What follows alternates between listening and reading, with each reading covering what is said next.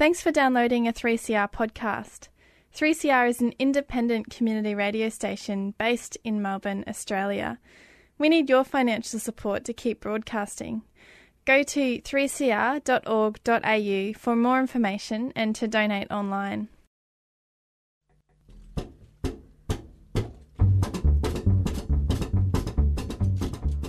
G'day and welcome to Stick Together, Australia's only national radio show dedicated to workplace and social justice issues. Stick Together is produced in the studios at 3CR Community Radio in Melbourne and broadcast nationally via the Community Radio Network. My name is Elena McMaster. Stick with us as we head over to New South Wales to talk about the latest electricity sell-off there. No one buys these assets to make a loss. And they will make a profit by running the business, and when they sell the business, it will be sold for more than what they bought them for. And that means that the price of running the business will continue to increase. Many countries nationalised their electricity systems in the first half of the 20th century, and the reason for that was that it was recognised that governments were much better at planning and coordinating large electricity systems, and that they were better at raising money when the returns weren't going to happen for a long time. And the aim of governments in providing electricity was to be affordable, accessible and reliable. So occasionally there was a bit of oversupply, but that was necessary in order to avoid the situation of there not being enough electricity and there being blackouts, which was politically unacceptable. Private companies have a different objective altogether, which is profits and dividends to shareholders. They aim at cutting costs and what they call efficiency, and what suffers is reliability and accessibility and affordability because they put the prices up. The recent New South Wales election was won by the Liberal National Party coalition. This means that the 99-year lease of New South Wales transmission and distribution network is all set to go ahead. On the show this week, we hear from Electrical Trades Union State Secretary Steve Butler about the impact of the sell-off on workers and the community. We'll also hear from Australian Services Union Assistant National Secretary Greg McLean about electricity privatisation trends across the country and further afield. First, though, we're going to take a look at the current trend towards privatisation in Australia through a global and historical lens. Professor Sharon Beder is the author of Power Play, The Fight to Control the World's Electricity, and works at the University of Wollongong. I asked Sharon to start from the beginning.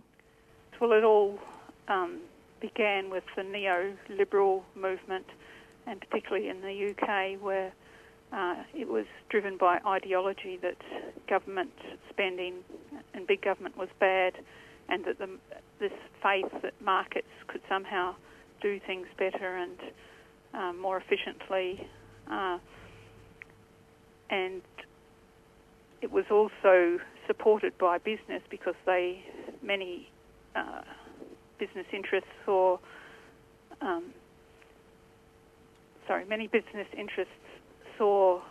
the opportunity to make investments that would be profitable, and also the businesses that were big users of electricity saw the opportunity that they could negotiate better deals with private companies than the situation they had with governments, because governments often subsidised the disadvantaged and people who are either poorer or further away from population centres. So the ideological movement was supported by business, and it spread from the UK to Australia and other countries around the world. And in Australia, it was again supported for ideological reasons and promoted and backed, supported by business. In Victoria, the Jeff Kennett government privatised as much as possible for these same ideological reasons. But the irony is that this fate in the markets, where it might apply in other instances, doesn't apply for essential services like electricity. And the experience of where you've got private electricity suppliers neighbouring public electricity suppliers, such as in the United States, the public electricity suppliers inevitably provide the electricity for cheaper prices and in a more reliable way. So there are decades of actual experience that contradict this faith in the markets. The other thing to remember in this debate is that the competition side, if you want to use it, that term is in generation and retail. The distribution and transmission system is really one where it is a regulated asset, so it's regulated and it doesn't move. So there's little or no competition, I would say, in the transmission and distribution industry. So in California, the wholesale prices escalated, and in some places where the prices were able to be passed on to households, their cost of electricity doubled and trebled, etc. And where the prices weren't able to be passed on, where there was still remaining regulation, the supply firms were threatening bankruptcy, and there was a crisis of electricity. And in the end, what happened was that the California government had to take back control of the whole electricity market because there were such big shortages and price escalations. And despite this happening, other states in the US followed suit with deregulation and putting over control of electricity to the markets. And we have a situation now where in the last decade or so there's been increasing rates of electricity blackouts each year, so that now there's more blackouts in the US than there are in any other developed country. So, moving away from the States, I did want to ask you about what happened in the UK in the 80s and how that's influenced public policy around privatisation of public services and public utilities in Australia. The privatisations in the UK under the Thatcher government were very much in line with the ideology of neoliberalism and promoted by the conservative think tanks. They characterised government control of services as government interference, and although privatisation wasn't publicly popular, the Thatcher government promoted it because it preferred small government, because it thought that raising money by privatising was more politically acceptable than raising taxes or cutting other public spending, and because it saw it as a way of diminishing the power of the unions. The public sector unions were very strong, and it figured that if it broke up the electricity system into smaller companies, then it would be much more difficult for the unions to organise, and it would break up the power of the unions. There's power in a factory, power in the land, power in the hand of the worker. We've got a double barrel coming up here. One barrel is the AER determination. The second barrel is the sale, or what the state government are calling a partial lease, of the New South Wales distribution and transmission assets. The distribution assets are Ausgrid, Endeavour Energy and Essential Energy. The transmission assets are run by a company called Transgrid.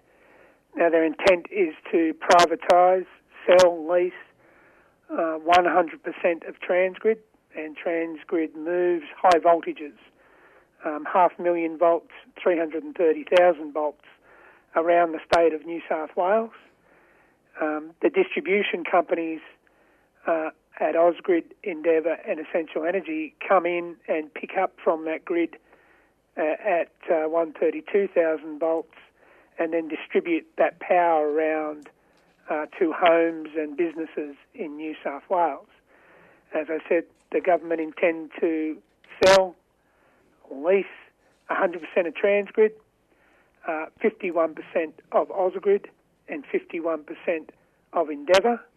And they've said that Essential Energy, the rural network, will remain in public hands. So they've proposed to give a ruling majority to private entities for our transmission business, 100%, and our two major distribution businesses, Ausgrid and Endeavour. And they'll sell those to the highest bidder or lease them to the highest bidder. We believe that that'll be overseas multinationals will come in and buy those assets, and that the profits coming from those assets, which presently go into consolidated revenue into Treasury to pay for essential services, will be shipped off overseas as dividends, profits, etc. So, Steve, just before we go on with just digging into the sell-off a bit more, can you just explain what you were referring to when you said the Australian Energy Regulator's determination, how that you expect that to impact on your industry and specifically workers? Sure. Yeah, well, the Australian Energy Regulator final determination, which was released on the 30th of April 2015, in reference to Ausgrid, Endeavour and Essential Energy, what it does in essence is say that the final determination says that those organisations have been receiving too much money, and that money should be drastically reduced by around 1/3, in some instances a little bit more, in some instances a little bit less. They'll have 1/3 less the money in which to operate the networks that they've operated previously, and that as a result, the CEO of Networks New South Wales, Vince Graham, has said that they will have to cut a significant number of jobs across the state to allow them to operate within that reduced budgetary framework. So Vince Graham has now talked about 2,500 jobs disappearing from New South Wales electricity distribution industry, about 1,000 from, or 1,100, from Essential Energy, about 1,200 from Ausgrid, and about 250 from Endeavour Energy. As a result of that money coming out of the bucket, these companies said they will shed significant number of jobs.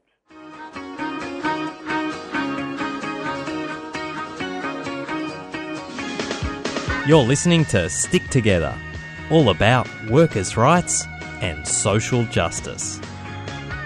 Every week on the Community Radio Network.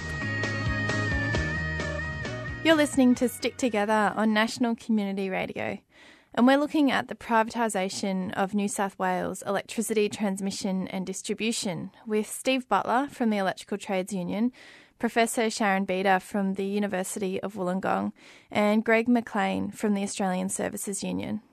The privatisations that were basically voluntary in developed nations like the UK and Australia were forced on developing nations through World Bank loans and IMF loans, and as a condition for those loans, they were forced to adopt a lot of a structural adjustment package that included privatisations, and this was in order to ensure that they were going to be able to pay off their debt by selling off their public services, and also to give opportunity to foreign investors. And this caused, rather than helping these nations, it caused them to have lower incomes and poorer services. Privatisation, for example, was adopted in virtually every Latin American country, apart from Cuba. And the opposition was such that many of those countries, as everyone knows, voted for left-wing candidates who were willing to oppose the World Bank and the IMF and their privatisation formulas. So the structural adjustment programs that have historically been forced upon poorer countries in Asia and Latin America, is that something that we're now seeing also reflected in the economic reforms that are expected of countries in Europe embroiled in the debt crisis, for example, Greece, at the demands of the Troika, the IMF, the European Union and the European Central Bank? Is that being mirrored now in the demands made of these countries? Yes, that's right. That it's happening again in Europe, that countries that are requiring aid are being forced to privatise their public services. And it's not just the development banks and the lending banks, but it's also various free trade agreements enforcing these privatisations by locking countries in through these agreements, that once they've privatised public services, they're not allowed to renationalise without huge penalties. And the other problem is that in countries like Australia, when they privatise transmission systems, governments say, oh, well, we can still regulate and make sure that these companies provide reliable and accessible electricity. The problem is that by signing trade agreements that include investor-state dispute settlement provisions, it means that any foreign corporation that invests in Australian infrastructure, including electricity systems, can then sue Australia if it changes the regulations, because the companies feel that their profits are threatened by this. They can sue the government and get millions of dollars in compensation, and it's all decided by basically investment lawyers, private investment lawyers, and there's no appeal. So the privatisation becomes out of control. It's not able to be regulated so easily by governments once these free trade agreements have been signed.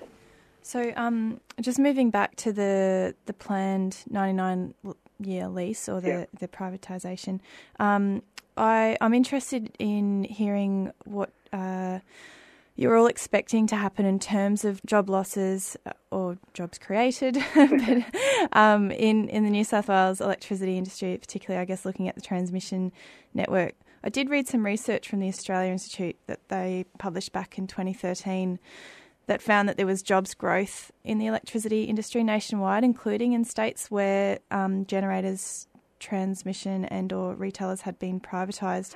But they said that these were mostly management jobs and talked about the ratio of workers to managers as changing from one manager to every 13 workers in 1997 to one manager for every 9 workers in 2012. So what do you expect you'll see happening in New South Wales? And have you had any glimpses of that through the privatisation that's already occurred in the generators? That's a great series of questions. But what I'd say simply is this: when we see privatisations take place, we see frontline troops taken out of the system and managers put into the system. That's a no-brainer. That's what we see all the time. So you get a greater proportion of managers who don't go out there and fix anything to people who are on the front line, electricians and line workers and cable joiners and plant operators and drivers and administration staff who actually go out there and add something to the network. So you get a bigger proportion of those non-producing jobs, manager-type jobs. And they're always more highly paid than the frontline workers.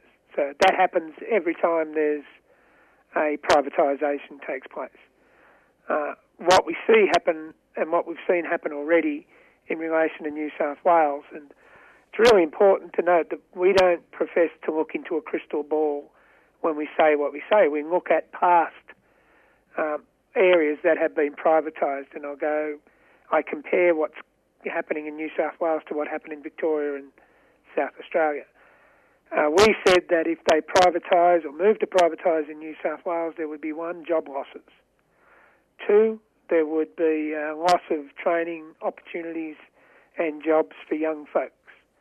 And three, another important element, we said there would be price rises of electricity in the network if it's privatised. They're the three main elements we ran campaigns on. And what we've seen so far, they're moving to privatisation, hasn't happened yet, and about 2,000 jobs have gone out of the New South Wales electricity industry.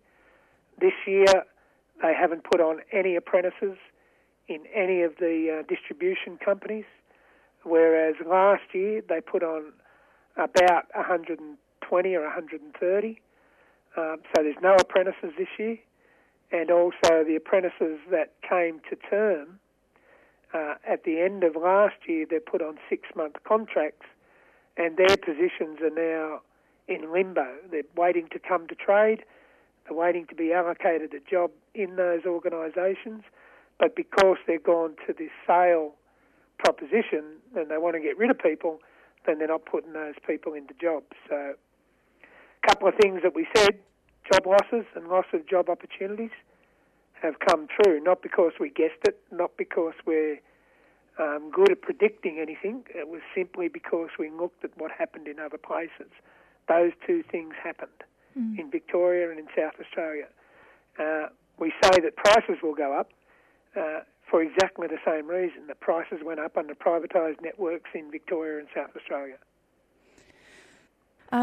I also wanted to ask you about, so this is a bit of a question from left field. So CFMEU Mining Division State Secretary Luke van der Meulen, who lives in the Latrobe Valley, I've heard him speak previously about what, his vision for that valley is that, post-privatisation, when the valley's been gutted and there's been thousands of jobs lost and the valley's still struggling, is to make it into a kind of a green manufacturing hub and create new quality, secure jobs for workers who are currently working in industries that are shedding jobs like crazy. So I guess my question is, what do you reckon about our ability to create jobs when major employers like the electricity transmission networks, the retailers, the generators are in multinational hands rather than state-owned? Does that make it more difficult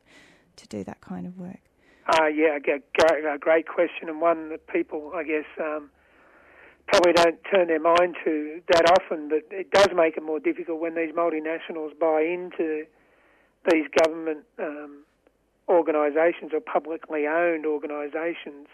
They do so with a different motive. The motive is purely for profit, not to move and grow with the community, but to stay really rigid in what makes the most money. So if you look at what might happen in the Latrobe Valley or any other hub like the Hunter Valley in New South Wales, as the production of coal-fired electricity becomes more and more unpopular and people try and lean towards a greener type of approach, then these multinationals aren't really interested in doing that. They aren't really interested in moving with the community.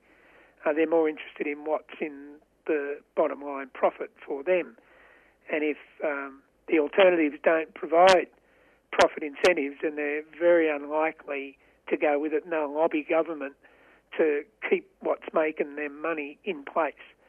Whereas if it's in government hands, if the public own it, then there's a much greater capacity to influence those that control it to look at those alternatives and those greener options without necessarily having a profit motive as being the sole basis for existing. And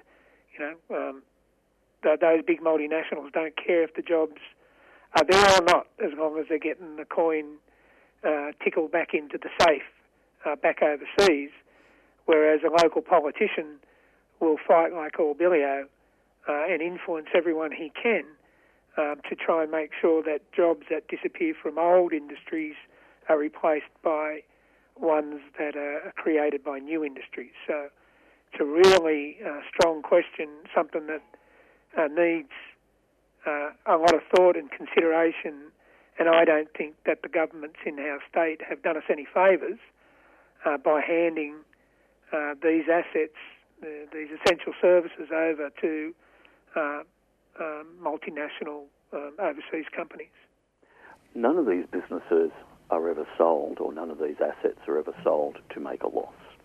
Prospective buyers buy them with the idea of making both a profit in running the business, and then when it comes time to sell the business, they then look at making a profit out of the sale of those businesses, and therefore what I'll call the base price, or the asset defined price, is ever increasing, which means someone has to pay more money to use those businesses, if that makes sense to you. So in other words, if states wish to buy those, renationalise those businesses, they would have to pay far more than they sold them for.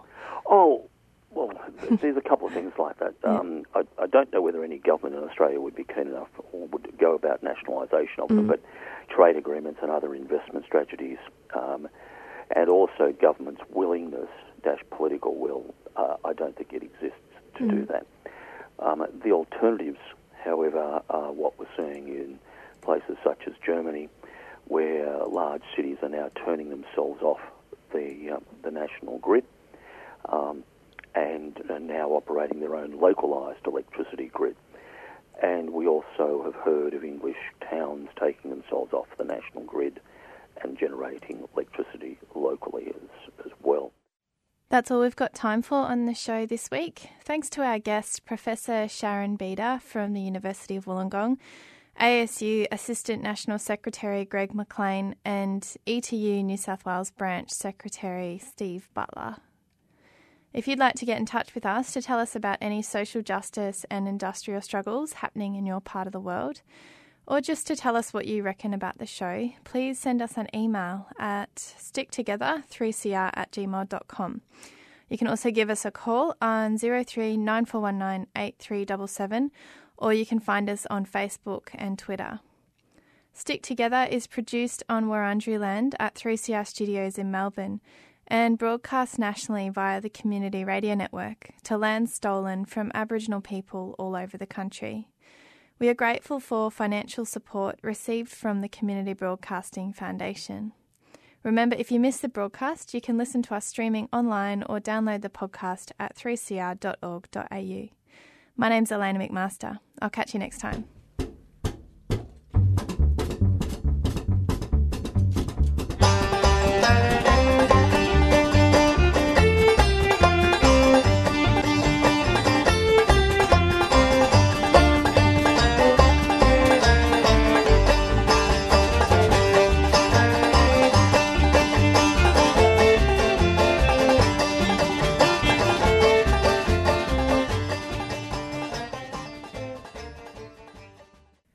Thanks for listening to a 3CR podcast. 3CR is an independent community radio station based in Melbourne, Australia. We need your financial support to keep going. You can find us at 3cr.org.au for more information and to donate online.